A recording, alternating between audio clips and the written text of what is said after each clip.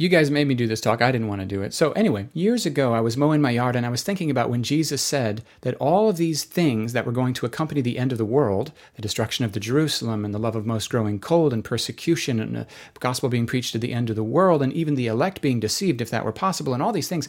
I remember him saying that all of these things are going to happen before this generation passes away. And I was mowing my yard and I was thinking, but it didn't happen. Jesus, you were wrong. I mean, unless you want to bend the meaning of words. And I remember I looked up the word generation and no, it meant generation. And I was like, oh. Then later I found out that C.S. Lewis commented the same thing as I was thinking on that verse. C.S. Lewis said, that's actually the most embarrassing thing Jesus ever said because he was wrong about it. But then a few years later, I discovered this thing called partial preterism. Big words, doesn't matter.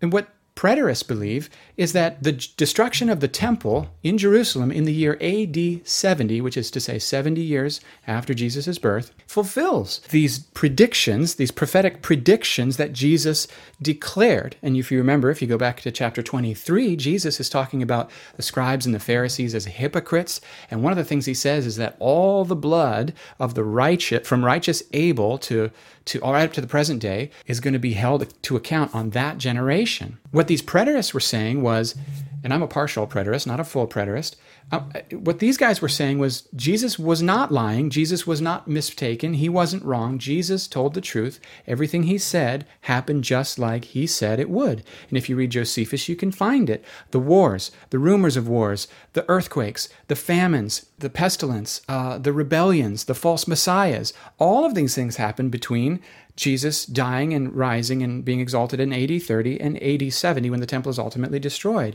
In fact, it got so bad in the siege against Jerusalem, the Roman siege against Jerusalem, it got so bad, Josephus talks about, well, this is terrible.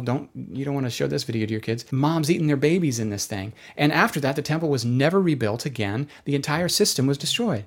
So think about this with me. When Jesus said these things, these are the signs that accompany the end of the world, he didn't use the Greek word for world. He didn't use the word cosmos. He actually used the Greek word aeon, which is probably rendered better as age or era. So he wasn't talking about the end of the world. He was talking about the ending of an era. What era was over when the temple was destroyed decisively? Well, you and I know that when Jesus rose from the dead and sent his Spirit at Pentecost, that the new covenant began. But then the sacrifices were still going on until AD 70. That is fascinating to me. Anyway, here's my point. The majority of the events that many Christians are fearfully looking at their newspaper to see what's going to happen, the majority of the events, even in the book of Revelation, talking about the Antichrist and the man of lawlessness and the mark of the beast and all this stuff, even Mark saying, when you see the abomination that causes desolation residing in God's temple, let the reader understand. Well, how can the reader understand? I'm not saying everything happened because the sheep and the goats hasn't happened. The return of Jesus has not yet happened. And that's the blessed hope. I and all the other Christians who hold to the Bible believe and look for and long for and are excited about the return of Jesus. But a lot of these events that they are going, oh no, is it that? Jesus wasn't lying when he said that these things will happen before this generation dies. And it did. And then you go, well, does that mean we're living after the end of the world? No, it means we're living after the ending of the Old Testament, Old Covenant era, and now we're living in a New Covenant era. Well, then what about persecution? Yeah, I still expect persecution. In fact, if you look around the world, persecution's been happening that's way worse than you could imagine, pretty much in every generation. When I see Christians looking around with panic and fear or distrust, looking to see who's the man of lawlessness, where's the one world government, and I wonder if I don't see some bad eschatology that causes them to view end times things as something to get worried about, something to get up in arms about. The return of Jesus is called the blessed hope. The word blessed is best translated happy. The return of Jesus is the happy hope. I'm looking forward to him returning because him returning means that there's no more cancer, there's no more death, there's no more injustice, there's no more Satan, there's no more demons. There's come on, that's a good day. And you go, but what if you're wrong, Tim? What if all these hard things happen? Well, look, notice what he says. He says that the love of most is going to grow cold, and things are going to be so hard in those days, so dark in those days, that even the elect would be deceived listen to me, because this is the words of Jesus. These are red letters. If that were possible. And notice what else it says.